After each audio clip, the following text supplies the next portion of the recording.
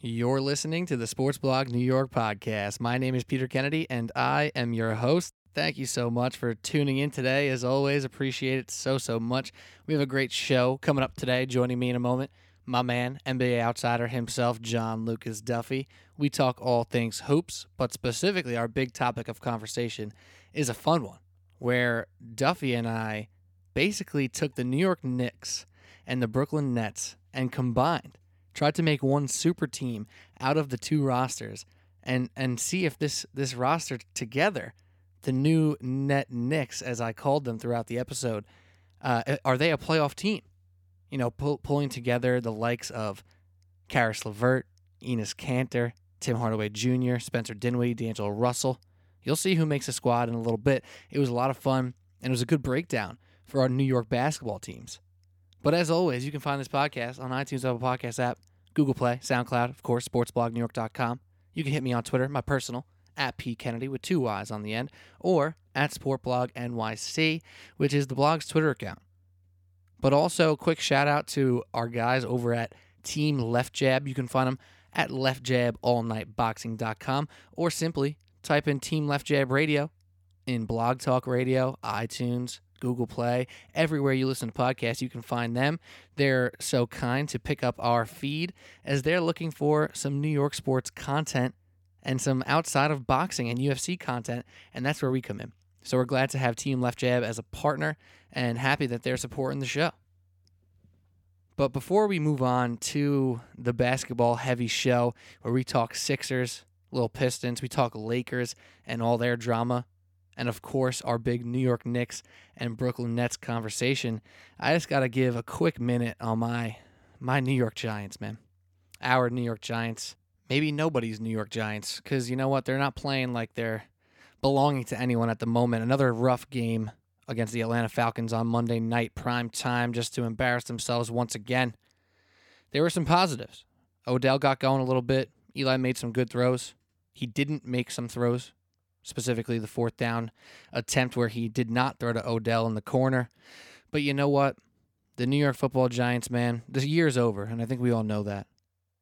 So what are we going to see for the rest of the season? Are there going to be some positives to take? Are there going to be some things we want to hang our hat on? I don't know. Is Eli going to be quarterback come week 12, week 16, week 17? I don't know that either. But what I do know is reality has hit us in the face, and it's official. And I don't think it's the worst thing in the world. Saquon Barkley is who he is. He's a stud. He's got legit, real talent. But what happens to this New York Giant team and when they find success again starts next year. And when we're talking tanking, they're doing a damn good job. Now, who's going to be shocked if they win some games and ruin that draft pick? Who knows? But a new quarterback's in our future. And I think that's in the best interest for everybody, including Eli Manning. But not a lot more football talk on this podcast here. A lot of basketball, a lot of Knicks, a lot of Nets, some Sixers, some Lakers. It's me. It's John Lucas Duffy. It's an NBA Outsiders edition of the Sports Blog New York podcast. And most importantly, you. Thanks for listening. Now all you got to do is sit back, relax, and stay tuned.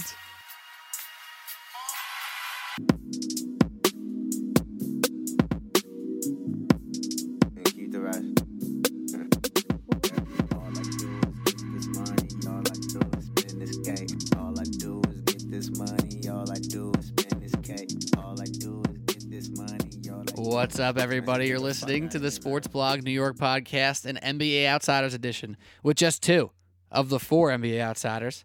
Should we even call it four anymore? Yes, we should, because Justin Babb is making an appearance next week. Allegedly. So we call it tease, folks. Yes. Our Yellowstone National Park hillbilly mountain man friend is making a return to the East Coast. He's currently residing in PA. Went to a couple Sixers games already, getting the beak wet. Can't wait to have Babs back. But more importantly, let's talk about the people who are here right now. My name is Peter Kennedy, your host. Your second host, John Lucas Duffy. What up, dude? What up, Heat? Basketball is back. It has been very fun. Basketball is very good. Obviously, the NFL is going on. That's been a lot of fun as well. But more importantly, at this very moment, we're about 3 to 4 or 5 games through for every team in the league. And there's a lot of action. Whole lot of action. You and I just finished watching this Sixers-Pistons game, which went into overtime. Blake Griffin dropped 50. Ben Simmons did not play for the Sixers, even though They looked like they were going to pull it out without him. But Duff, I'll say you're Sixers in this moment as we like to just put you on all these different teams here. They're all my sons. What are you except taking? For the Suns are my actual sons, especially the Suns. What are you taking away here from your Sixers? They took an L. They're 500, 2-2. Play without Ben Simmons. What are you liking about the squad so far? What are you not liking? I don't know. I don't feel great about this squad right now. I mean, Ben Simmons being out with back tightness doesn't help, and it being back tightness specifically is extra worrisome. But I don't know. Down the stretch, it didn't look like they really had an alpha to kind of bring them home. The closest they got was JJ Redick. So it felt like for the entire fourth quarter, Joel Embiid had like 30, 33 points. I mean, he finished with 33, but I don't remember when his last basket was. I think maybe when Drummond got ejected. Did he shoot free throws on that? Maybe that was the last time he got. No, because that wasn't even a shooting foul, and JJ Redick missed a free throw right there. As one. Oh, okay. The game. It was not a shooting foul. Okay. Yeah, just down the stretch, everything was going to JJ Redick. Dario Saric had a couple open looks from the outside that he was just not close on. Kept front running everything, and then airballed at the end, alleged airball. Yeah. But down, it just didn't look like they had the guy to bring them home. And of course, they're going against, Blake Griffin, who goes for 50 tonight, which was just insane to watch. His handles are legit for a big guy. That was pretty cool. But from the Sixers' point of view, a lot of guys moving around, a lot of motion, but it seemed more like chaos than really fluid action from an offensive motion standpoint. Yeah, and Blake Griffin was on fire. I mean, he was doing everything from shooting from the outside to getting to the rack, and the handles were super legit. And the reason we're kind of starting off with this game, just to kind of give a little background here, we're going to talk about a lot of NBA stuff tonight as we do. We're going to hit on the Lakers and the Spurs from that game the other night. We're going to have a big Knicks and Nets topic coming up right after that. But realistically, Duff, there's probably between 8 and 10 teams that really, really matter in the NBA. Obviously, there's some middle of the road teams that we appreciate and we like to talk about and are interesting and fun. But there's 10 teams that actually matter as far as seeding goes in the Eastern and Western Conference playoffs, as far as being able to make a run to the Eastern or Western Conference finals. And the Sixers are so ingrained as one of those teams, whether we like it or not. They made themselves that way last year. But one thing I was a little bit slow on in the preseason when we did our Eastern Conference over-unders, if you remember, is that, this team went on a crazy hot streak at the end of last year. They got super hot. They beat a lot of bad teams. They beat some good teams. They obviously made a little run in the playoffs until they ran into Boston. But they didn't do a lot to make this team better. And other than guys like Ben Simmons and Joel Embiid growing and Markelle Fultz being an NBA player this year, where did they get better? If not, did they get worse? I mean, you're watching Marco Bellinelli for the Spurs just drain these ginormous threes with defenses in his face. Ersan Ilyasova in Milwaukee, his presence has just helped them so much from a floor spacing standpoint. And when you watch the Sixers and the Lakers, the one thing that seems to be missing is the shooting. And now, obviously, JJ Redick is that guy. Robert Covington can be that guy. McConnell will hit some. Even the new pickup of Muscala will hit a couple here and there. But Saric. Last year, I remember you and Saric, you specifically were so high on the Sixers going into the playoffs because you said it's the perfect formula. They have the new NBA formula down to a pat. It's Ben Simmons, who can drive and kick like a champion, Joel Embiid, who is a do-it-all big man, and they got floor spacers, Bellinelli, Ersan Ilyasova, JJ Redick, Covington, and it was the perfect storm. And I forgot Saric again. This year, does it feel the same? Does it feel like they're playing that current 2018-19 NBA modern formula again? No, it's definitely not the same because they don't have Bellinelli, they don't have Ilyasova, and for all the flack that Colangelo got, and rightly so for a couple things, the two Collars was definitely top of the list. The two really great things he did last season and during his tenure were going out and getting Bellinelli and Ilyasova as late season acquisitions to really round out the roster and add some depth and shooting, and a couple guys who have been in the league for a long time to usher young players through the season. And that hot streak came at a time to reflect those acquisitions. The last third of the season or so, they really just finished very strong and had the best record in the NBA, I think, after Christmas or January 1st, maybe something like that. I don't remember the exact date. But this year, they didn't get anyone like that in the offseason. Bielitsa, who was supposed to be like their Bellinelli acquisition, their Jonas Jerebko, something like that, he flakes on them, says he's going to go to Europe, and I think he ended up in Sacramento. Which is just so weird. So weird. I would love to know what that was about. Like, that is the most nothing free agent signing that is just absolutely captivating to me for whatever reason. So it looks like they're really just going to invest in their youth and hope for some type of linear growth from Simmons, Embiid, and Fultz. And I think the progression of this season is really going to mirror last season, is best case scenario, where they start off slow and then really find their stride toward the middle of the year and everyone gets more comfortable, and chemistry is just so important in basketball. And they have Fultz starting right now. So they took the best starting lineup in the league statistically in terms of plus minus, and they flipped it where they took Redick out, put him on the bench, and then they put Fultz in, which I don't know how important that is anymore. We talk about starters, like Damian Jones starts for the Warriors, and last year Zaza Pachulia started for the Warriors. But it's really not about who your starters are at this point. It's about who your finishers are. Like, everyone made the big deal about Carmelo, and as much as we love to troll him, me in particular, I wasn't really concerned about it. It's really just an ego thing. Because if he's out there in the last 2 minutes, isn't that more important than the first 2 minutes? He might as well be a starter. Correct.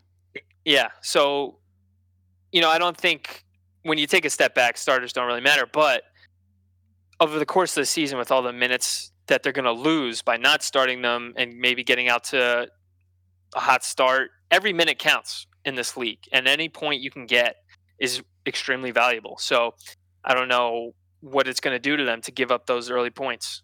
We'll see. And in theory, I do understand the idea of bringing Fultz into the starting lineup and putting JJ on the bench. I think a lot of teams in this league would really benefit from a JJ Redick on the bench. Well, every team would, because he's awesome. But specifically his style of play, except for with the Sixers, because with Ben Simmons really running the show, you would want Fultz to kind of become that second ball handler and the lead ball handler on the second unit. And because he's playing next to somebody who's a dominant ball handler, he doesn't get the chance to really flourish, even though he was 6 and 9 tonight, 13 points or something like that, hit a 3. I think it's only a matter of time until JJ's back in the starting lineup, and I think that'll be a good thing for them. But also, let me make a cross-sport reference here for a minute, especially since we're in the middle of the NFL season. Remember, like, a couple weeks ago when the Titans were like a game or two above 500, leading the South in their division? The Dolphins were leading the AFC East, and the Bengals were on fire, and all these teams that... And Houston was ready to blow it up. Right, exactly. And the Patriots dynasty was over again, and this whole thing that always happens every year. We got to remember with the beginning of the season, overreactions are so easy to make. I know one thing we're going to talk about later is the Nuggets, and they're playing defense, and like they're the top-rated defense in the league right now, which isn't going to last, but they're still really good, and they should be really good throughout the season. But these first couple weeks are tough to make judgments. So it's pretty easy to see the Sixers at 500 right now and be like, oh, maybe there's something to be worried about. But realistically, once they start running into the Hawks of the world, they're going to win by 25 points, and they're going to look great. It may just take some time. Let's talk about the Pistons, though, for a hot second, because I think the Sixers are going to be a team that we're going to be talking about for a long time this season. The Pistons, we weren't really sure. We thought they may be in Never Never Land. Like, we may never to be heard from again is Blake Griffin, is so we thought. Yet, through 4 games this year, there seemed to be a dynamic team with better shooting than we expected, with guys like Reggie Bullock, like what? And his crazy hairdo. Blake Griffin shooting threes, Drummond's being Drummond, getting boards and putbacks. I mean, Ish Smith is like a real legit NBA point guard. He was just like a journeyman who changed teams every year and did some nice things. He looks real. I mean, is this a team that you feel should be in the playoff hunt now? Is a playoff conversation team? Or do you think this is a flash in the pan for Blake and the Pistons? Well, the unfortunate thing about the Eastern Conference is that they have to have 8 teams in the playoffs, and that's not negotiable. So I think they're going to by default kind of be that 8th spot. And in this game, I think we just kind of watched the perfect game for us to watch. I mean, in the first week, I've really tried to watch every team in the NBA, and I think I have. I'd have to go back and check exactly, but I'm thinking about it. I think I have because I watched the Grizzlies last night. And woof. They won last night. I mean, like when you got Blake Griffin going for 50 points, 14 rebounds, 6 assists, a block, only 1 turnover, when he had the ball in his hand, just a ton through this whole game.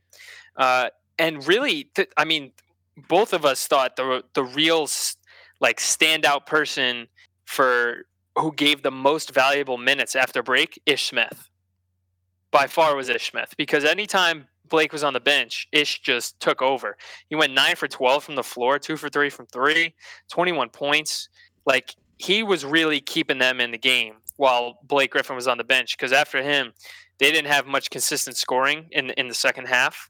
And then especially with Drummond getting ejected, and he didn't even have that good of a game by his standards. I mean, he only went 6 for 20 from the floor. And like, this is a guy who takes 99% of his shots from inside the painted area. That's just not going to cut it. But I mean, they look interesting. Stanley Johnson, his stat line was just so bad that it's interesting. He went 0 for 5 from the floor, 0 points, 2 fouls. Plus 10. 19 minutes. That's not great PER. Last time, I'm not, stats nerd over here, but I don't think that's very good. That's hilarious. But it's interesting, It's interesting. That's all I got to say. You know what? You got to think about this, though. I mentioned this in the over-under pod with the East. Like, is Dwayne Casey a good coach? He might just be a good coach. And we joke on the Raptors, they become a punching bag because they couldn't win the big games in the playoffs, and DeMar DeRozan became a punching bag, which is still weird to me. Dwayne Casey might be a good coach, and he might just be able to win games in the regular season. Maybe he's Andy Reid, another cross-sport reference for you NFL fans out there. But I don't hate that. I do not hate that. He won Coach of the Year. There's got to be something to it. That is the most Andy Reid thing that would happen. You're right. If someone won Coach of the Year and then got fired, I feel like Andy Reid is the exact coach that would happen. It may have happened to him before. Who the hell knows? It might happen this year. Imagine if they go like 15-1 and only, or like 14-2, only lose to like the Patriots and the Rams, and they get bounced in the first round. Yeah, exactly. It's like it's in the realm of possibilities. They would never do it. I think they love him too much in KC, but that's hilarious. Let me bring 2 more Sixer points up here before we start moving this thing along. You mentioned Andre Drummond getting the second technical and getting knocked out of the game. First of all, Joel Embiid flopped like a floppy fish. He was yelling at the crowd, "Get him out of here! Get him out of here!" Joel Embiid, you get out of here. You're supposed to be this big tough guy. I get you have the gamesmanship. You like to flop and get the calls. You got to do it sometimes because you don't always get the calls being big guy. I get it. But I'm starting to get tired of Joel Embiid and his antics because it's going to come around to him. Right now, he's still kind of the goofy, competitive guy who plays really well, has all this skill. But if the Sixers keep winning, and I've been saying this literally since the middle of last year, the hate will come around for the Sixers. Obviously, like Boston and New York fans have hate for Philly no matter what, but I'm talking NBA fan hate is going to come out for the Sixers, and it's going to be like Embiid's a flop, shut your mouth one time, like hit a shot late, like stop shooting stupid threes. Like these things are going to start coming around for specifically Joel Embiid, if you ask me, because you know how much I love Ben Simmons. I don't see him having those antics that are hateable. The only thing you can hate Ben Simmons for is being better than you. Joel Embiid is a guy who can, fester up for some hate. And it's kind of annoying to watch sometimes. But my second take here that I want to mention on the Sixers is, you know how last year John Wall gets hurt, the Wizards go on a little run, the whole Ewing theory, when Westbrook goes out every once in a while, the Thunder, that actually never happens, never mind. But the Gordon Hayward for Utah. Exactly. Like star goes out, team kind of comes together and plays well, and people go, "Ooh, maybe this team's better off without John Wall." And we know that's stupid, but we also kind of believe it. So I thought watching this game, when the Sixers were in control, it looked like they had a good shot to win. People were maybe thinking, wow, this ball's moving pretty well. Maybe Ben Simmons does too much. Maybe he needs to take a little bit less of a back seat. You get what I'm trying to say here. But whether or not you believe that about Ben Simmons and his lack of shooting and maybe he does too much with the ball, the one thing you cannot deny about his impact is he is an incredible defender. He can legitimately guard 1 through 5. There was times when they played Boston, he was guarding Al Horford. Like, he can do it all in defensive end. And obviously, I think he's spectacular on offense. I don't think anyone's really arguing that. But in this little one-game experiment without him, where the ball was moving pretty well, a lot of people were touching it, it looked decent for a while. Whether or not you buy into that, you have to also take credit to Ben Simmons' defense, which is super-duper legit. That's the number one thing they miss. Absolutely, I agree. Because when you have T.J. McConnell and Ben Simmons, on defense, it's pretty clear-cut who you would rather have, who has the more switchability, length, anticipation, explosiveness. And on offense, they really missed him in terms of fast break. He is a one-man fast break, a lot like LeBron. Like, there's no one in the league who looks more like LeBron on a fast break than Ben Simmons. He's just a wrecking ball coming through the lane. It's so exciting to watch, and they just don't have that guy. And down the stretch, man, last season they would have just pounded the ball in the post to Embiid, go get a bucket, go get a bucket, go get a bucket, and then they never did that. They never did that in the last 4 minutes or at any point in overtime. And you would think one thing I got to say about Brett Brown at the end of that game in overtime, that ATO, oh my God, was that bad? They just ran a little bump flare screen off like the right wing to flare Joel out to the top of the key, and then he shoots a contested 3 for the game, down 1. Yeah, no thanks. That's bad. Like, you run that for Kevin Durant, you don't run that for Joel Embiid. Yeah, no thanks on that. I forgot what I was gonna say. Oh well. Must have not been that important. It was something about it was something about the six. Oh, I was gonna say very simply. You would think in a game without Ben Simmons, they would actually go to Embiid in the post even more. But that's why I was like, "What the hell is going on?" Yeah. Well, you know what? I'm not worried. Obviously, we're not hitting the panic button. We're gonna do a little panic button, maybe for some other teams later.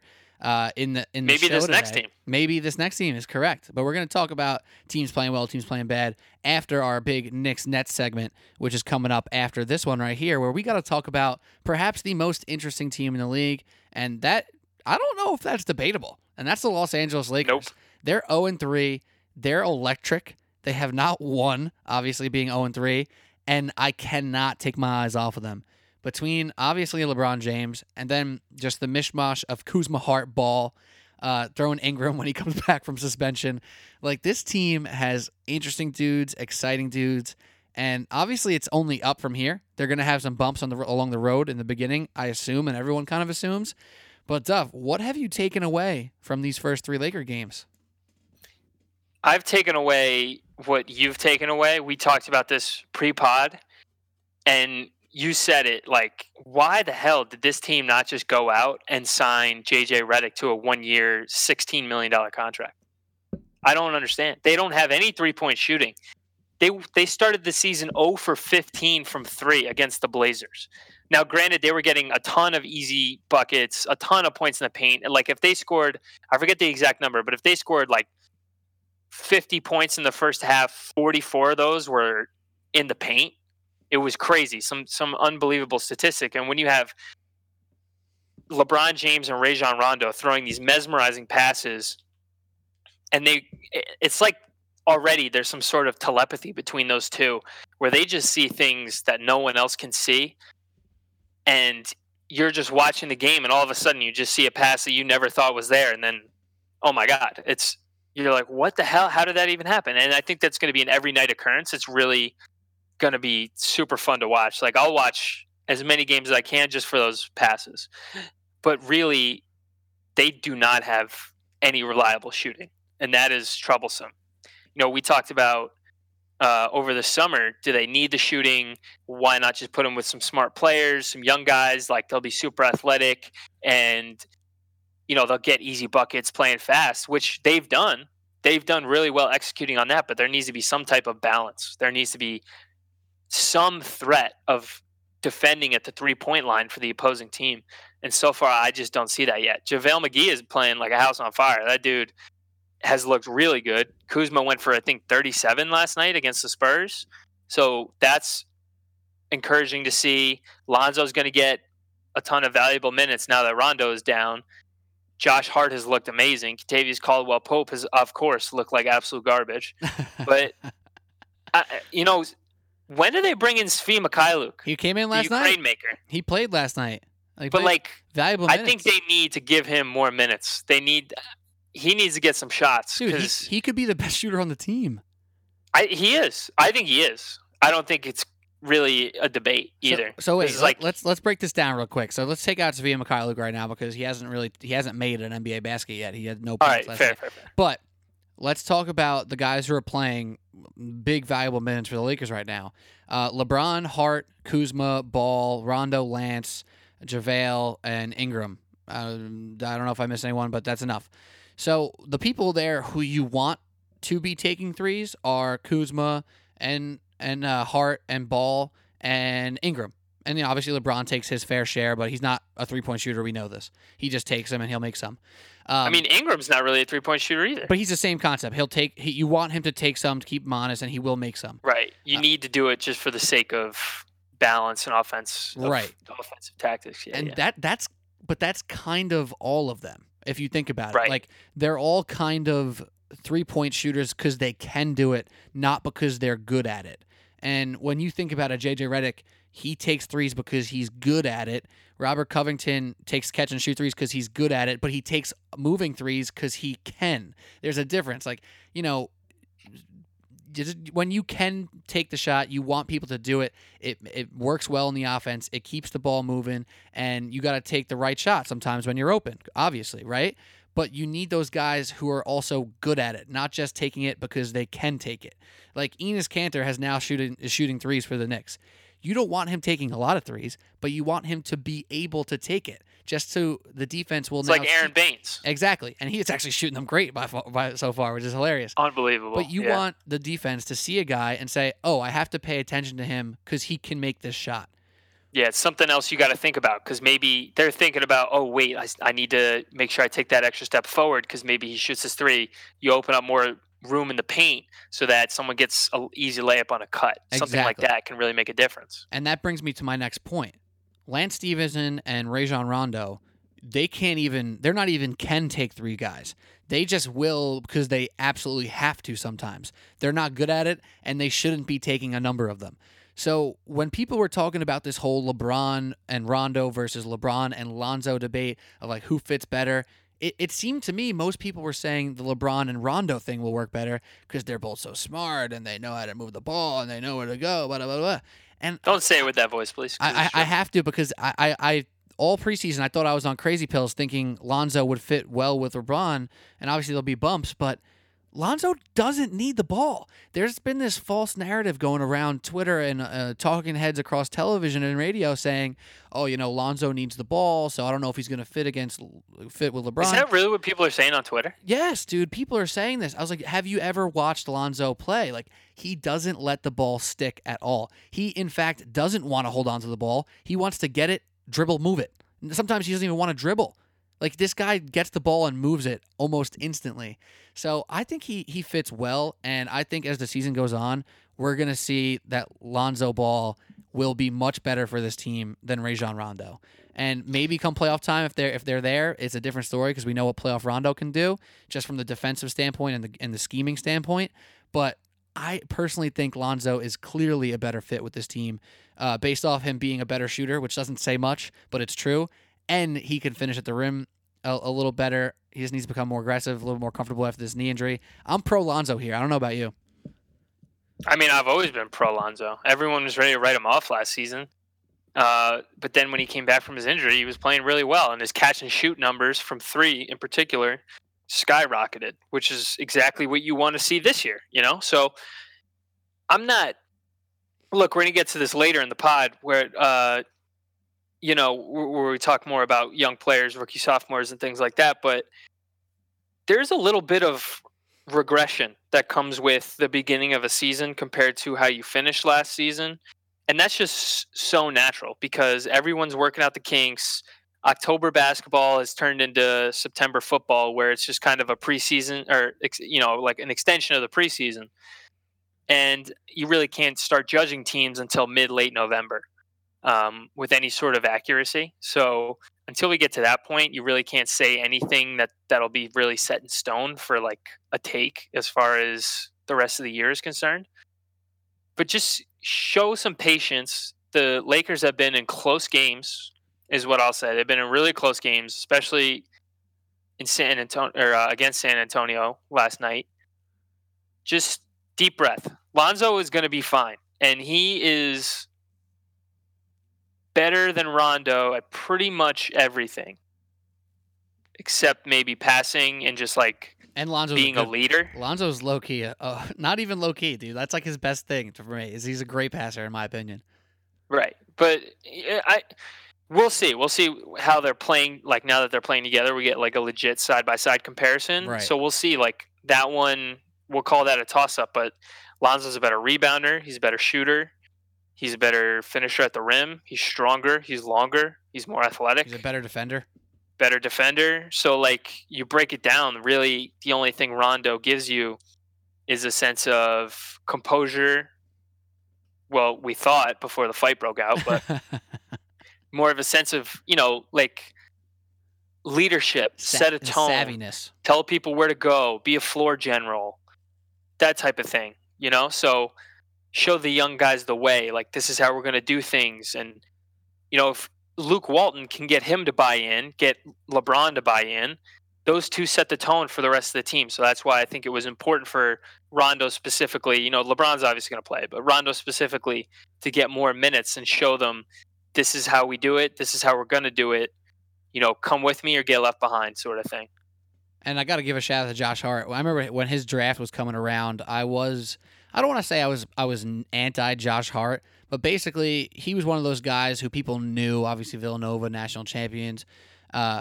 So people wanted him to be good. They wanted him to go higher than he was gonna. And my take was always, he's a career backup. He'll be a fine little player, yada, yada, yada.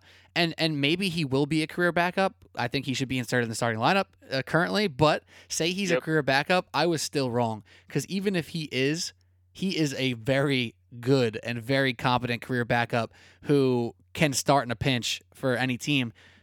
Obviously, I think he should start for the Lakers overall. But shout out Josh Hart, man. He's really balling out. I was high on him from the beginning, obviously. Villanova boy. Nova guy, shout out. He's just so solid all the way around. He'll do anything you need him to do. He's athletic. He'll rebound. He'll defend. He'll shoot it. He was the only in Portland their first game. I think he was made their first 2 threes. Like I don't think anyone else made any threes to start the game. I mean, he's shooting right now 5.5 a game. Him and Lonzo are both shooting 5.5 threes a game. I'm sure Kuzma's taking a good chunk. What'd you say? I'm sure Kuzma's taking a good chunk. Yeah, probably. So the onus for this 3-point shooting is really going to fall on these young guys, and hopefully, they step up and just keep. I mean, he's hitting them. He's shooting 47% through the first 3 games. That's damn good. Good. He's 8 for 17. Small sample size, obviously, but that's a good sign. You just need everyone else to kind of fill in the gaps. Like LeBron, I think, has made like 1 of 9 or 2 of 12, something like that. And, obviously he needs to work on his free throw shooting still. Because it is actually, like people joke about his, free throw, like missing those 2 shots down the stretch. But his free throw shooting has been like weird over the course of his career. Like his shot has gotten better, but his free throw percentage never really did. And then there was that weird year in 2017 where he just shot like 67% from the foul line. That was very bizarre. He's actually shooting 16% from 3 right now. He's about 3 for 18. He's one for 6 per game. So I didn't. 3 for 19. Yeah. Wow. So that's just. He won't keep shooting that low. He's a career 30 plus guy. So of course he'll get better. He'll shoot league average for sure, and that's all you need from him because he can do he can score every other way. Absolutely. So that's just kind of the one thing. They've been in close games, and if you bring the shooting around, they make a couple more threes in the first half against the Blazers, and they win that game. So. And last thing I want to say here is they played the Blazers at home in their home opener after their owner had just passed away. Shout out Paul Allen. They played the Houston Rockets, who are the top 2 teams in the Western Conference, and they played the Spurs, who are the Spurs. So 0-3 shouldn't feel that bad. But Duff, real quick before we move on here, what is the number as far as record for you where you start going, all right, maybe this isn't gonna work? What's that number as far as record? I don't know if there really is a number. I don't know what you have to see what what would see really what it feels like. Make me panic. I mean, he started, I think, 10-10 or 11-11 in his first year in Miami, and they won 50 games. So, and if he started that poorly with that team, he could do the same thing with this team. So we'll see. I mean, because it's the Western Conference, if they get to any point where they're like 15-15 or 11-15, somewhere in that range, if they get to like 15 losses and they don't have more wins than losses at that point, then I'm really worried. Right. I'm sure when they're like 3-8 in a week or two, the national media will be absolutely panicking and going absolutely ballistic every day, which they'll have fun. They'll have fun with. But I won't panic just yet. I'm more with you. If they have, who do they got coming up? I have this pulled up actually. I prepped. We don't fact check, but we do prep sometimes, and we do a little prep. They got Phoenix coming up Wednesday night. All right, so that'll be a statement game where they just lay the smack down. Probably, I bet you that's going to be a game where LeBron goes for like 40. Devin Booker might as well just drop 70, though. Who knows? But then they got the Nuggets, big game. Then they got at Spurs again, at Timberwolves versus Dallas, at Portland, Toronto, Minnesota. Like those. And then the next easy win doesn't come until November 10th. Sacramento and then Atlanta. And then Atlanta. There's some tough games in there. They got to make sure they can handle their business when they go to Phoenix and they play Dallas. But they got to beat teams like Minnesota. They got to beat teams like the Spurs, and I think they can. And they're only going to get better and better as time goes on. So I'm damn excited though. I am damn excited to watch this Laker team. Duff, before we move on to our big Knicks Nets talk here, I want to just do a quick, give me like a two-sentence take on the San Antonio Spurs with DeMar DeRozan as their new leader behind Greg Popovich. What do you think of these Spurs? First of all, I think LaMarcus Aldridge is the leader. Ooh, and I think spicy. DeMar DeRozan is happy about that. I don't think he wants to be the number one guy. I think he's kind of like KD in that sense, where he's fine to take a back seat as long as the team is winning. That's all he cares about. I really believe that. I don't think he's one of those guys who's like, I'm here to get mine, and I'm happy for winning, but I need to be averaging my 25 and whatever, So I don't think he's one of those guys. I think he's happy to be in a system where the pressure's taken off a single individual. So I think this could be a really good fit for the Spurs. And I heard Shea Serrano talking about he feels good about having DeMar on his team because it feels like a good teammate, a guy with a good head on his shoulders. So that's how I feel about the Spurs. I feel like it's a good fit, and they're going to be happy this season with the outcome. My quick take is similar to yours. Just I want to point out, and I said it on Twitter earlier, there's this thing that happened where when DeMar DeRozan got traded to the from the Raptors to the Spurs, where people were like, "Oh, the Raptors didn't even want DeMar, their best player ever. Like he must not be that good. He stinks on defense. He can't shoot threes." And people like pile on and forget that this guy's an All-NBA player and one of the best scorers in the league, and has only gotten better from the 3-point line and as a passer. Like, come on, guys. I get it. He got traded, and when you get traded, that doesn't usually mean you're a great guy because you were the secondary piece. So I get it, but also freaking remember what this guy has done in the league. He's a good player. He's a really good player, and he's going to get more and more touches because he's the guy on that team. He's the best scorer. He's better than LaMarcus, if you ask me. So, hey, I'm pro Spurs making the playoffs. I like their over on the Western Conference podcast. So, hey, Spurs, I'm interested. I'm there. I'm showing up for their games every once in a while. Yeah, always. But without further ado, Sports Blog New York podcast, NBA Outsiders, Pete Kennedy, John Lucas, Duffy, here talking ball. We talked a lot about the Sixers, a little Pistons, a lot Lakers, a little Spurs, some other things here and there. But now it's time to fill out our New York sports blog, our Sports Blog New York, I should say, void, and talk about our New York Knicks. What? Our New York Knicks and Brooklyn Nets, the two New York teams that have been energetic, playing pretty fun basketball so far this season, despite their losing records. And let me set this up for you guys. I got hit up with a tweet from my man at Murphy Dubs, my boy Sean Murphy on Twitter. He basically said, I have a good hot take topic for you guys to talk about on the podcast. Would love to hear it. What would the Knicks and Nets look like if you combine their rosters? Are they a playoff team? So John Lucas Duffy. Question. Great question, Sean Murphy. A lot of Irishmen on this podcast, apparently. Shout out. John Lucas Duffy, start us off. Combine the Knicks and Nets roster. What do they look like? Do they compete in the East? And we're going to actually do an exercise as we go on here to fill out our rotation and even pick our coach. So just start us off this conversation here. Well, the first thing I want to do is pick a coach. That's the number one thing you need to do. And for the head coaching spot, I am going to take David Fizdale over Kenny Atkinson. And this was a serious toss-up because they both get their guys to play hard. They both are really well liked by their players, and they both know the game extremely well, obviously.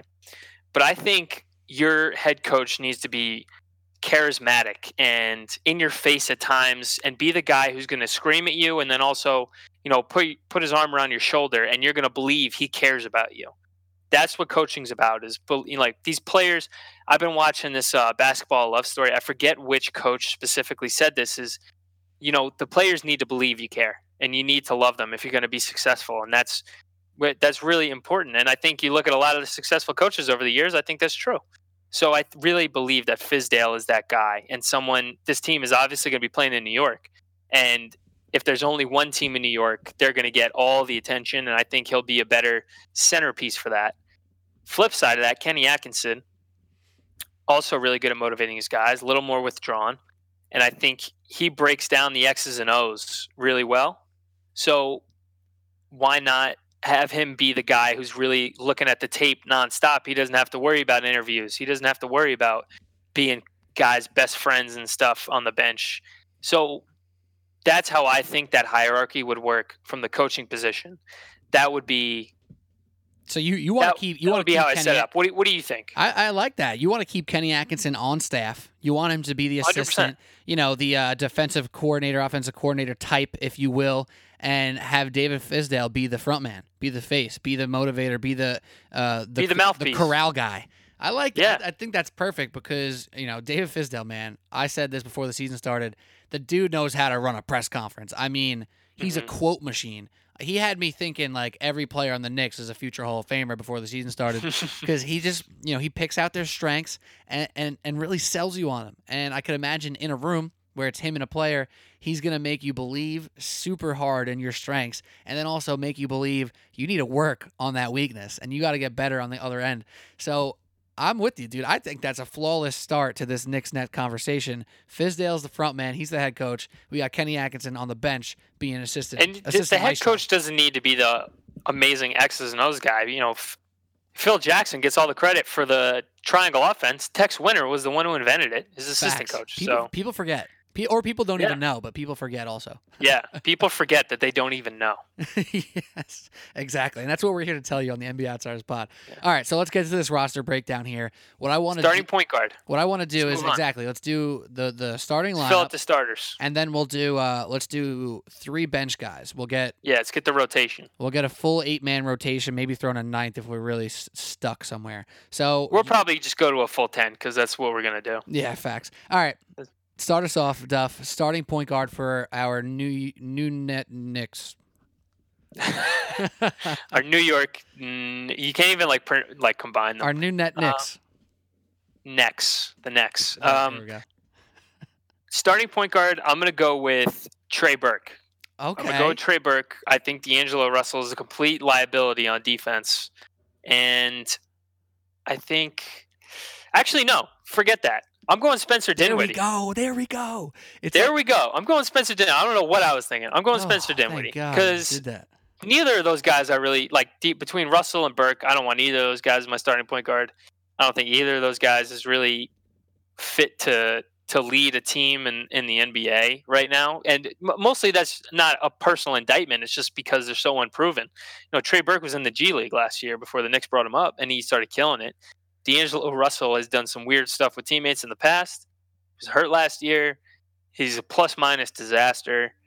And I think he could kind of be like Melo as a guard. Just put him on the bench and let him run shit.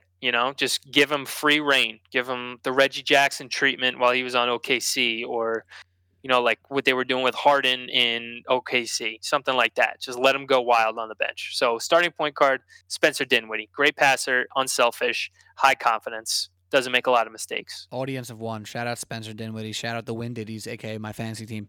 I'm very happy that you changed your starting point guard to Trey Burke, because now we can actually do this as a team. We're gonna only make one. We're gonna have to agree on all this stuff here, so we gotta debate all this as we go. And now that we're on the same page with the starting point guard, I'm with you. It's Spencer Dinwiddie, good passer, pretty solid shooter, all around solid guy, and I don't believe he's gonna be our point of emphasis on this offense, and he actually does a great job as a secondary, tertiary guy. I love the Dinwiddie pick at point guard.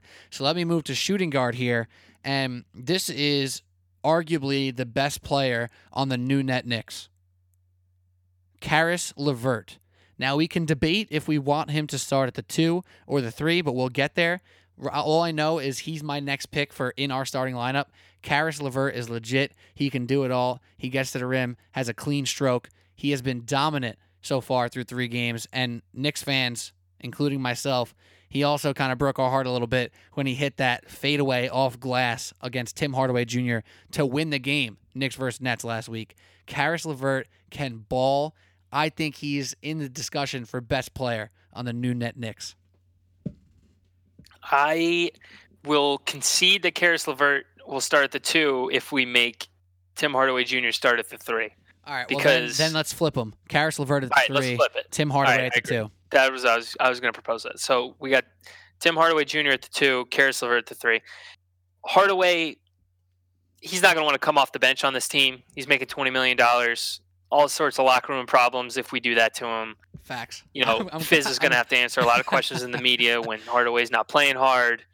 He's saying passive-aggressive stuff to reporters. He's sub-tweeting Caris LeVert. He keeps posting I don't want that in my locker room. He keeps posting workout videos every day. Let's we'll keep him in the starting lineup, and then if he works his way out of it, he works his way out of it. What are you going to do? All right, so let's move on. Power forward. This is where it gets tricky. This is where it gets tricky a little bit. Yeah, so I have a way to propose this. Okay. Well, to also, fix this because let's first state here that Porzingis is not in the pool. Available. No, he's not available. So this raises an interesting question because there are 2 good centers in Jared Allen and Enes Kanter, but who plays power forward? My answer is Jared Allen. What? He's 6'10". He's 6'10". Okay. You need that guy in the starting rotation. You just do. And I would rather have Enes Kanter also in that starting lineup than Rondae Hollis-Jefferson or especially Lance Thomas. Who do you want? You want Mario Hezonja? Is that what you're saying? No. Let me propose to you an absolutely crazy, wild idea. All right? I don't know how this is going to work. Do you know what I'm going to say? Maybe I have another idea. All right, ready? I'm going to change this up.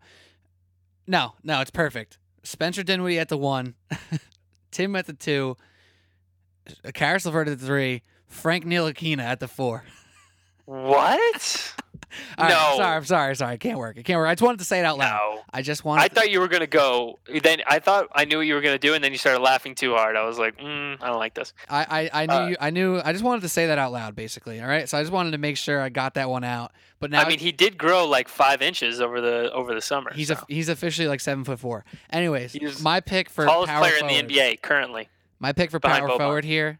You know what? I might have to. I didn't want to concede. I didn't want to do the Jared Allen and Enes Kanter twin tower starting lineup, but no. You know what? I'm gonna amend that. I got your solution. Noah Vonleh. No.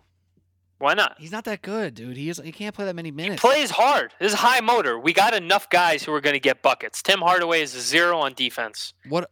Get Noah Vonleh in there to play hard. He actually was a 4. He's been playing some 5 this year for the Knicks, but he's kind of a 4 by trade. That dude plays hard as shit. He's not very refined. He's not very skilled, but he is a strong dude. Little post game now. Little post game, bangs on the glass, and he had the option with Mike Breen was talking about it on the broadcast last night. Was it last night? Yeah. What was the other team that offered him a contract? Milwaukee. It was Milwaukee. Okay, Yeah. So he could have gone to Milwaukee, guaranteed playoffs, but then he went to the Knicks, and part of the reason he said they had a lot of cast-off lottery picks, and a lot of guys looking to prove themselves. So think Trey Burke, Tim Hardaway, Mario Hezonja, Frank Ntilikina, Emmanuel Mudiay. Kevin Knox is obviously a rookie and a lottery pick right now.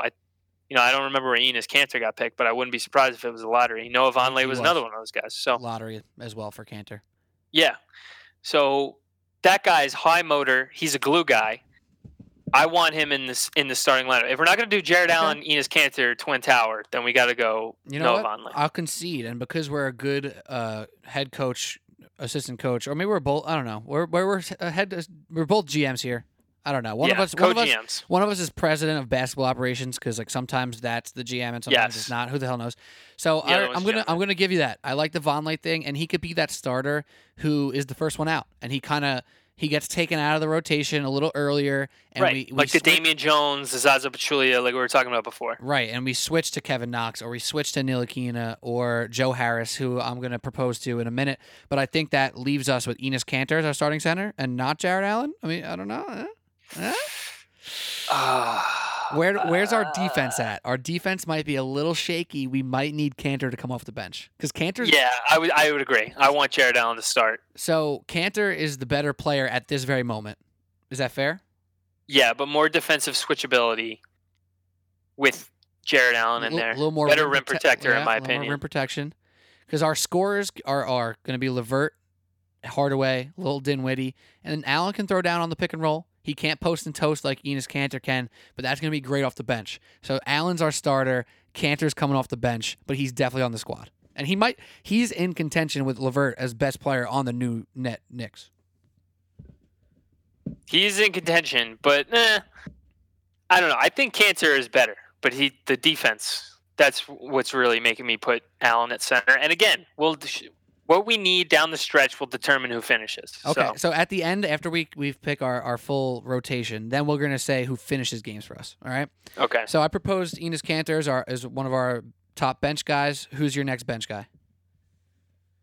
Next bench guy, we talked a little bit about him before, and I'm just going to mention it quickly, D'Angelo Russell. He's going to run the second unit. He's going to get his shots up.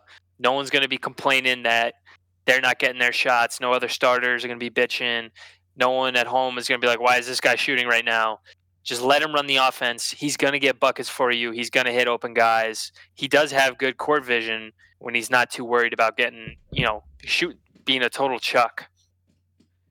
But he could be a good spark plug off the bench 6-man dude. So that's who I think is going to run the second unit. Okay. Who else you got? I could see Russell and Kanter having a little rapport, maybe with the Kanter cuts real hard to the rim and just dives at the rim, so that can be pretty successful there. He could throw some good lobs over there, and Kanter's a monster on the boards. And to be honest, when we're talking D'Angelo Russell, and I think back to my draft, what I thought of him coming into the draft, my favorite part of his game was his vision and passing. Mm-hmm. Like I thought he had phenomenal vision at Ohio State, and then he kind of got a little shot happy in Los Angeles, and it's kind of continued in Brooklyn, but we'll see if that starts to refine this year as his role may start to change as LeVert takes over for the Brooklyn Nets. But for the new Knicks, he's our backup point guard.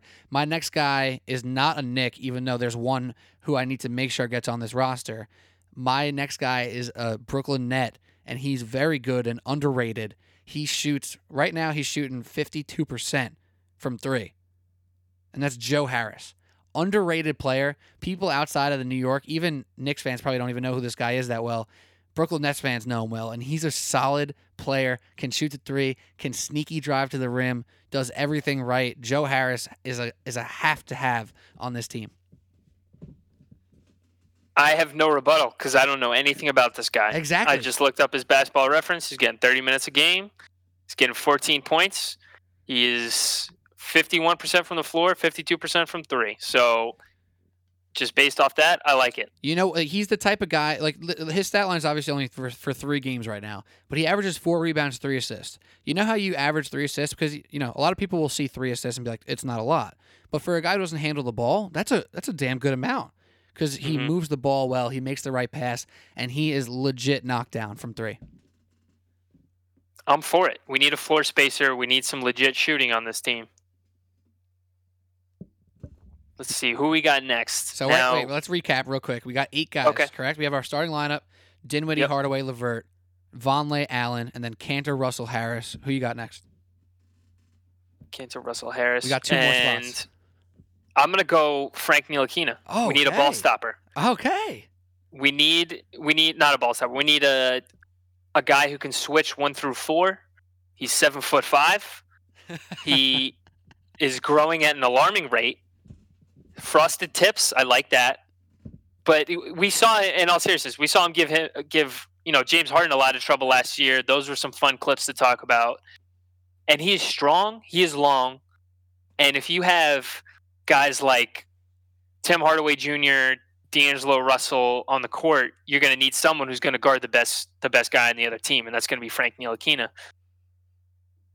No questions asked. I mean, he's the best defender on either of these teams, in my opinion. Absolutely. He's just such a legit defender. I don't know. I think I've talked about this on the pod last year. There's it's been around for a couple of years now, NBAmath.com. It's a very cool website. There's a lot of advanced analytics stuff with the NBA, and they do total points added. It's not a crazy formula, but I'm not going to go into it now. But basically, it tracks offensive and defensive plus minus, and it's like, you know, it's not just straight up plus minus, it's more advanced. I'm not getting into it at the moment, but just as a reference point here, Frank Ntilikina has not been great on offense. He's shown some flashes of confidence, but he hasn't been great. But his defense has been so good and has graded so well that he actually nets out to be a 0, which is good because his offense in this system is like a -7. His defense is a +7, which is one of the higher marks in the entire league at this moment through just 3 games. Obviously, it's 3 games, but still, his defense is so legit. The switchability is legit. And my man's starting at the 3 right now. Like, he's legit playing small forward, guarding everybody. I love that pick. So now we have 9 guys. We have 9 guys. We need 1 more. And I know who it is. Like, I know who the pick is. It's easy money. We have to do it because we care about our future as well as winning right now in this playoffs. Shout out Frank. I know who it is too. Luke Cornett. What? Tell me why. Luke Cord, nothing but net. You took the words right out of my mouth. How about that? He hasn't logged a minute yet this season. That's great. Oh, my God. Do you know who I'm actually taking, though? Kevin Knox? Yes, there we go. Luke Cornett. It's between him or Ed Davis. I don't know. It was a toss-up. Actually? No, I'm just kidding. Okay, Jesus Christ, you scared me for a second. Kevin Knox is our 10th man. He can play the 3 and the 4, definitely, maybe a little 2. He's shown some signs of hitting the big shots already. He had that one really great closing stretch for the Knicks. I mean, obviously, he rolled the ankle the other day. I'll be out for a couple of weeks. But Kevin Knox is a dynamic scorer. He has the ability to be a good defender, can rebound, can help in all aspects of the court. And if we're talking 10th man right here, we got a little bit of a Swiss Army knife who can get buckets, who can heat up quick. I think he's the perfect guy to throw in because we don't need a center, don't need another point guard. He's a wing, and he's got it going on, man. I'm for it. He's got the highest upside on either of these teams as far as rookies and young talent goes, besides maybe Jared Allen. But we got the young center. Let's get the young wing player, scorer, who can be, serviceable on defense and high-volume scorer on offense. There's a lot of upside there. And now I wonder if some people listening to this pod may be thinking, like, maybe they were having agita this entire time saying, Kevin Knox, when are you going to take him? Is he going to be, where are you taking him? He's our guy. But listen, we're building a team here. And if this is a win-now team, people. Exactly. Can't be starting rookies and shit. This is a win-now team. And he fits the role off the bench. And low-key, there's some nice little talent on this team. So now we're at the point here where we got our 10, starting lineup, Dinwiddie, Hardaway, LeVert, Vonleh, and Allen. Then we got off the bench Russell, Frank, Joe Harris, Kevin Knox, and Enes Kanter. That's our 10. That's who we're rolling with. David Fizdale at the helm. Duffy, is this a playoff team in the Eastern Conference? Well, let's take a look at the standings as they are today. Let's do some of that. Let's do in the Eastern Conference, where there has to be non-negotiable people. There has to be 8 teams. Checking. Okay, so you have, let's count them off. Of guaranteed playoff teams from the East, you got the Raptors, Who are better the Bucks, than the New Net Knicks? the Celtics, the Sixers, the Pacers. So that's 5. That's 5 teams that are no question getting in the playoffs, and the Wizards. I'll throw the Wizards in there. So that's 6. So who's in contention now? You look at the Pistons with Blake Griffin. You look at the Heat with Hassan Whiteside, Josh Richardson, James Johnson, Goran Dragic. The New Net Knicks. Throw the Charlotte Hornets in there. No, I'm not gonna do that. Okay. Man, it's tight. It's real tight. I think they're in that mix, but they're in that 7, 8, 9 seed. I think they can get there. I feel like it's a sneaky deep team. I feel like they can grind out some wins against teams that have force them into some tough shooting nights, and really between Cantor, Jared Allen, and Noah Vonleh really control the glass on defense and end possessions and keep possessions alive with guys like Cantor. I think he's averaging like 4 offensive rebounds a game right now. So that's promising. I feel like this team is strong on the glass. I feel like this team has a lot of switchability. And the one thing it's really lacking is a guy who can get you that bucket down the stretch. So maybe the best version of Tim Hardaway Jr., if we get that. Don't sleep. Caris LeVert. I mean, tandem. Whichever guy's got it going down the stretch who can really just kind of get us that bucket. I feel like D'Angelo Russell could sneaky be that guy for 15 games a season. Ice in his I'm not saying we're going to win all those 15 games. Let me stop you for a second, Duffy. What's up? Let me break down this front office of the New Net Knicks. I keep stumbling every time I say New Net Knicks. It's like tough to say. It's not. I'm giving you credit. You're doing pretty well. We got to work on the name of our team. Anyway, Let's break down this front office. You are the guy. You are say I got Steve Mills and Scott Perry. They're both kind of the same attitude, but obviously they play their roles. If it was you and I running the team, you're the guy who sets expectations high but not too high, expects a lot. Not me. I am the guy who's like Rex Ryan. This is a 6 seed, man, fighting for a 5th seed. You're talking about the Raptors are better, the Bucks are better, the Celtics and Sixers are definitely better, and then I'm not saying the Pacers are better than this team. I don't think the Pacers have the depth. I don't think they have the talent across the board, and I don't even think they have the top end talent. They have Oladipo. They have They have a guy. They have a guy, and I think after that guy, we win 3 out of the other 5 starting positions or 4 starting positions, and the bench is way stronger. I think we're right there with the Pacers. So what I'm saying is, the bench is definitely stronger. We're deep. I'm saying we're this deep team across the board. This team's a 6 seed. I'm saying it. I'm guaranteeing the playoffs, Deion Sanders style. That's certainly the goal for this team, and I think in terms of depth and consistency, we can push the Pistons out. Tough to push the Heat out. Just Pat Riley, Eric Spoelstra. We're kind of just seems like a staple. We're Heat adjacent, honestly. I would agree with that. I feel like the nearest comp is the Heat. Heat adjacent with a little bit more scoring punch. They have Goran Dragic as from their the wing, more punch. At the point, they probably have the edge. At center, defensively, they have the edge with Whiteside. Yeah, but offensively, we have the edge with Cantor. So Whiteside gets taken out in the playoffs. He can't do it. I mean, that's true. And Jared Allen can stay in. 6'10", mobile, switchability, 3 blocks a game. I love that. Exactly. All right. Well, this has been fun, man. Shout out Murphy Dub. Shout out Sean Murphy. You know what? Fuck yeah, it's a fucking playoff team. Let's go, Murph. 6 seed, baby. Let's get it. New Net Knicks. That's it. That's what it's all about. New Net Knicks. Let's get it. See you. 2020. We'll be there. Hopefully y'all enjoyed that segment. I actually did. That was a lot of fun. And it gave us a good insight. We got to pick out all the positives of our guys in our backyard for the Knicks and Nets. We got to really see who we like and who we don't like. And you know what? We're going to track that team over the course of the season, and let's see how it evolves. Yeah, for real. I think, the guys who are getting left on the cutting room floor, they're going to play for our G League team I don't know. I don't know what our G League team is going to be called yet, but like ISO Zoe, he's getting ready to get called in if someone goes down with an injury. We even got Trey Burke on our G League team. He's back in the G League. He's going to come back hungry. Rondé Hollis Jefferson got some guys still on the cutting room floor. So remember that.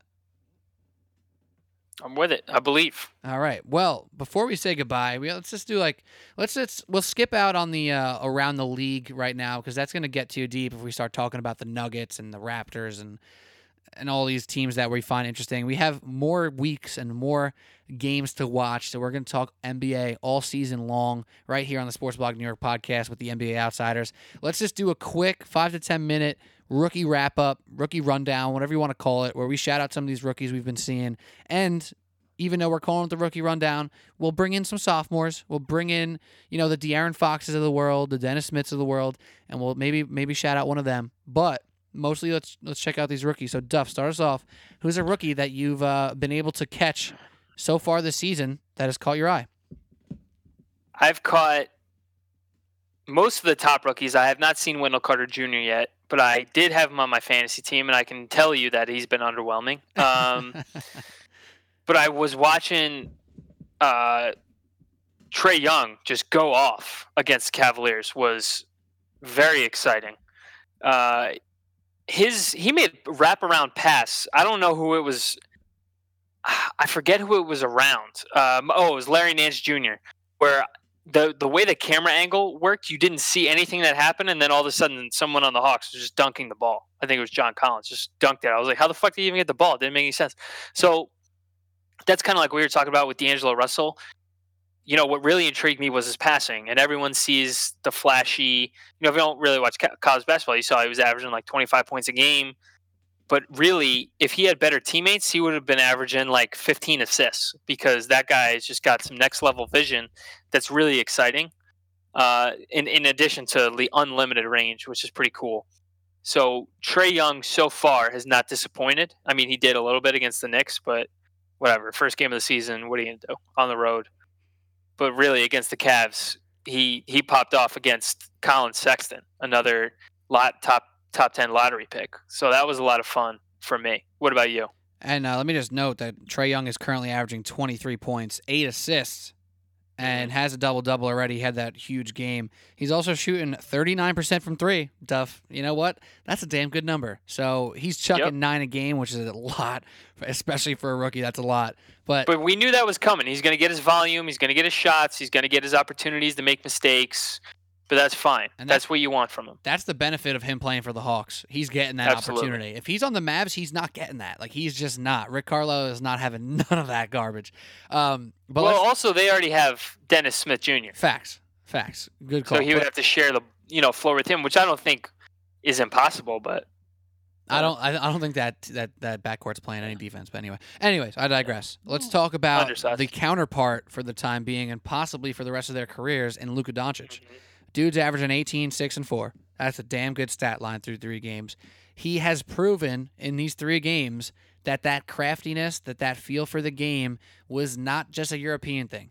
I mean, the couple passes you've seen him make, the step-back threes that he not only takes but can make, it is legit. It is there. And now I'm happy for the Hawks that they seem to be confident and happy in their pick in Trae Young.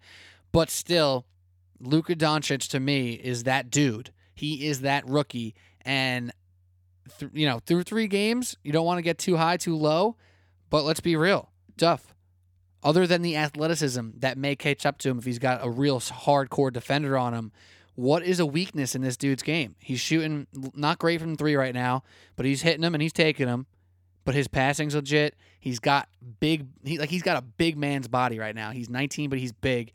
He's got some strength, some sneaky moves. What weaknesses does he have outside of the shot consistency?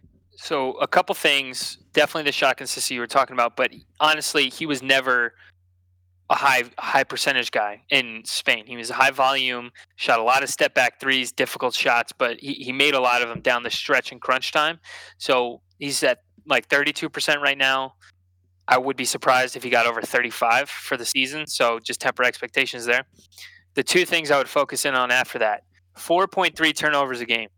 already. So Trae Young has 2.7, which is Very good. I'm honestly surprised how low that is considering his small in stature, and Doncic is what 6'7", 6'8". So that's an interesting thing to me, actually. But the other thing, he's averaging 18 points a game, 4 free throw attempts per game. He's only getting the line twice a game. That's not great. That's not so good for me. I mean, I need him to bump that number up. He needs to get easy points. He can easily average, if he keeps on this page, I'm not going to say easily, but there is a realm in which he could average 20 points a game. If he gets to the line 7 times a game, I don't think that's out of the question. Dude, just get there. That's pretty high.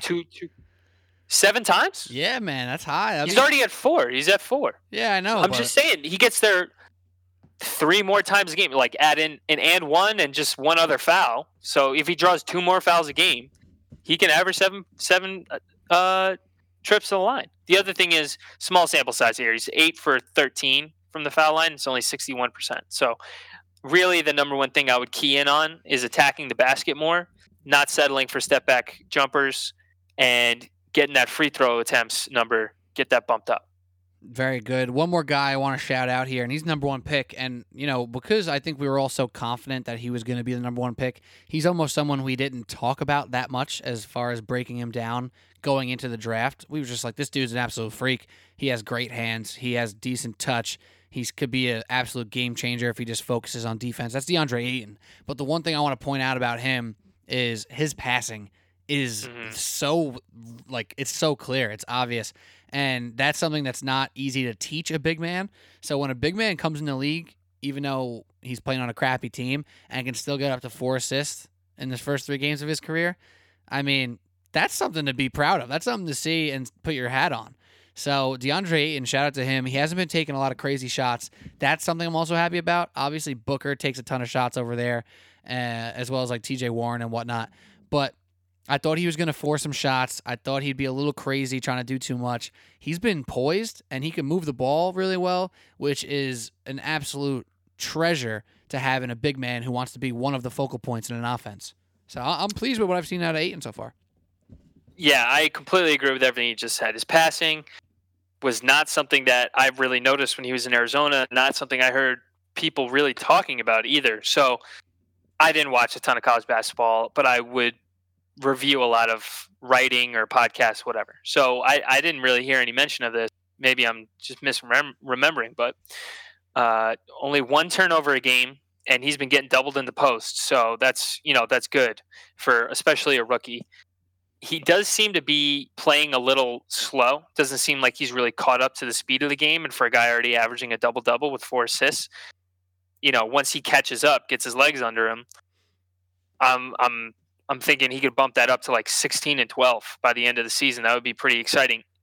Like you said, he hasn't taken any crazy shots, 0 attempts from 3 on the season, which is not a bad thing. We heard a lot of people talking about his jump shot is good. The mechanics are good. He's also getting 4 attempts at the line. He's shooting 91%, 11 for 12. And he's got good form, good mechanics. His face-up game looks decent, like solid, pretty solid. He'll face up. Someone gives him space. He has no problem taking that shot from 15 feet, which I love. But they don't need him shooting threes. They got Trevor Booker. They got Isaiah Cannon. They got, TJ Warren started taking threes. Did you just Trevor call Ariza. your son, Devin Booker, Trevor? You just called him Trevor Booker. Oh, did I really? Get off this podcast. Devin Booker. Well, oh, come on. That's just a slip. Come on. That's close. You say you know what I also do? Something I'll do, and I guarantee it'll happen this season. I will call Russell Westbrook. Russell Wilson. What'd you say? Russell Wilson. Absolutely. That'll happen. That's great. That'll happen multiple times this season. So there are a few names where I just slip up for whatever reason. All right. Well, and I was actually thinking about Trevor Booker today, so maybe that's why. That's weird. I was thinking about that sick. Remember that weird bounce over the shoulder shot he made with 0.2 seconds on the clock? Shout out Utah Jazz. Hell yeah. I was thinking about that shot today. That's great. Yeah, that's but also another statistics. Just get back on track, please, for love of God. Another statistic that was interesting: less than a block a game. He's averaging He has 1 block on the season through 3 games. That's not good. Not great. You're 7 foot tall. You're a freak athlete. You should be getting blocks. You need 1 block a game by accident. You know what I mean? Legit. So that needs to get to, at least close to a block a game by the end of November, hopefully. I mean, 7'1", please, for the love of God, give me a block a game. Well, Duff, Jared Allen's 6'10", he's getting 3. Well, he's a beast rim protector. He's also on the new net Knicks, so he's a beast. Anyways, Well, last obviously. guy, I just want to mention his name, and I'm going to be quite honest, I haven't really seen him play yet because I didn't see the Timberwolves' last 2 games, and he only played the last 2. He did not get time in the first 2. But remember this, Minnesota Timberwolves, who's the coach? Tom Thibodeau. Josh Okogie, 20th pick in the first round. I have not seen him play in the NBA yet. I'm just putting that out there. But just the fact that Tom Thibodeau, of all coaches, has played this dude 26 minutes per game over the last 2, that says something. So I haven't watched him yet, but the next time the Timberwolves are on, I'm throwing my league pass on, and I'm watching Josh Okogie because I am absolutely floored that a rookie for Tom Thibodeau is getting 25-plus minutes a game and took 13 shots. 13, Duff. What is this? What's going on here? Yeah, that's weird. I mean, I watched another one of their games recently. I forget who it was against, though. I don't know. Where I work at nights, like, I record a lot of, basketball, NHL, a bunch of this stuff. So the company I work for is basically an archive for these leagues and for CBS. So I'm just kind of like watching on the screen for people I know, and I don't know this guy, and it kind of gets lost in the shuffle. But that is insane. That's some insane stuff. It's just crazy. So I'm checking So him out. I was watching. I didn't even notice him. That's bad on me. Well, I'm checking him out next time the Timberwolves are on. Well, Duff, this has been fun. The new net Knicks was a really fun exercise. Got to talk about our New York squads. More NBA content coming your way each week here on the Sports Blog New York podcast with the NBA Outsiders. My man Duff, any last words? Let's go Suns, baby. Let's go Suns. Let's go Suns. They lost by 20, but in that first half, they played well. The score didn't reflect it. They were down 20 at half, 23 at half, but should have been closer. Denver Nuggets, 82-0. 82-0, baby. Best defensive team of all time? Maybe. My column next week. Have a good one, everybody.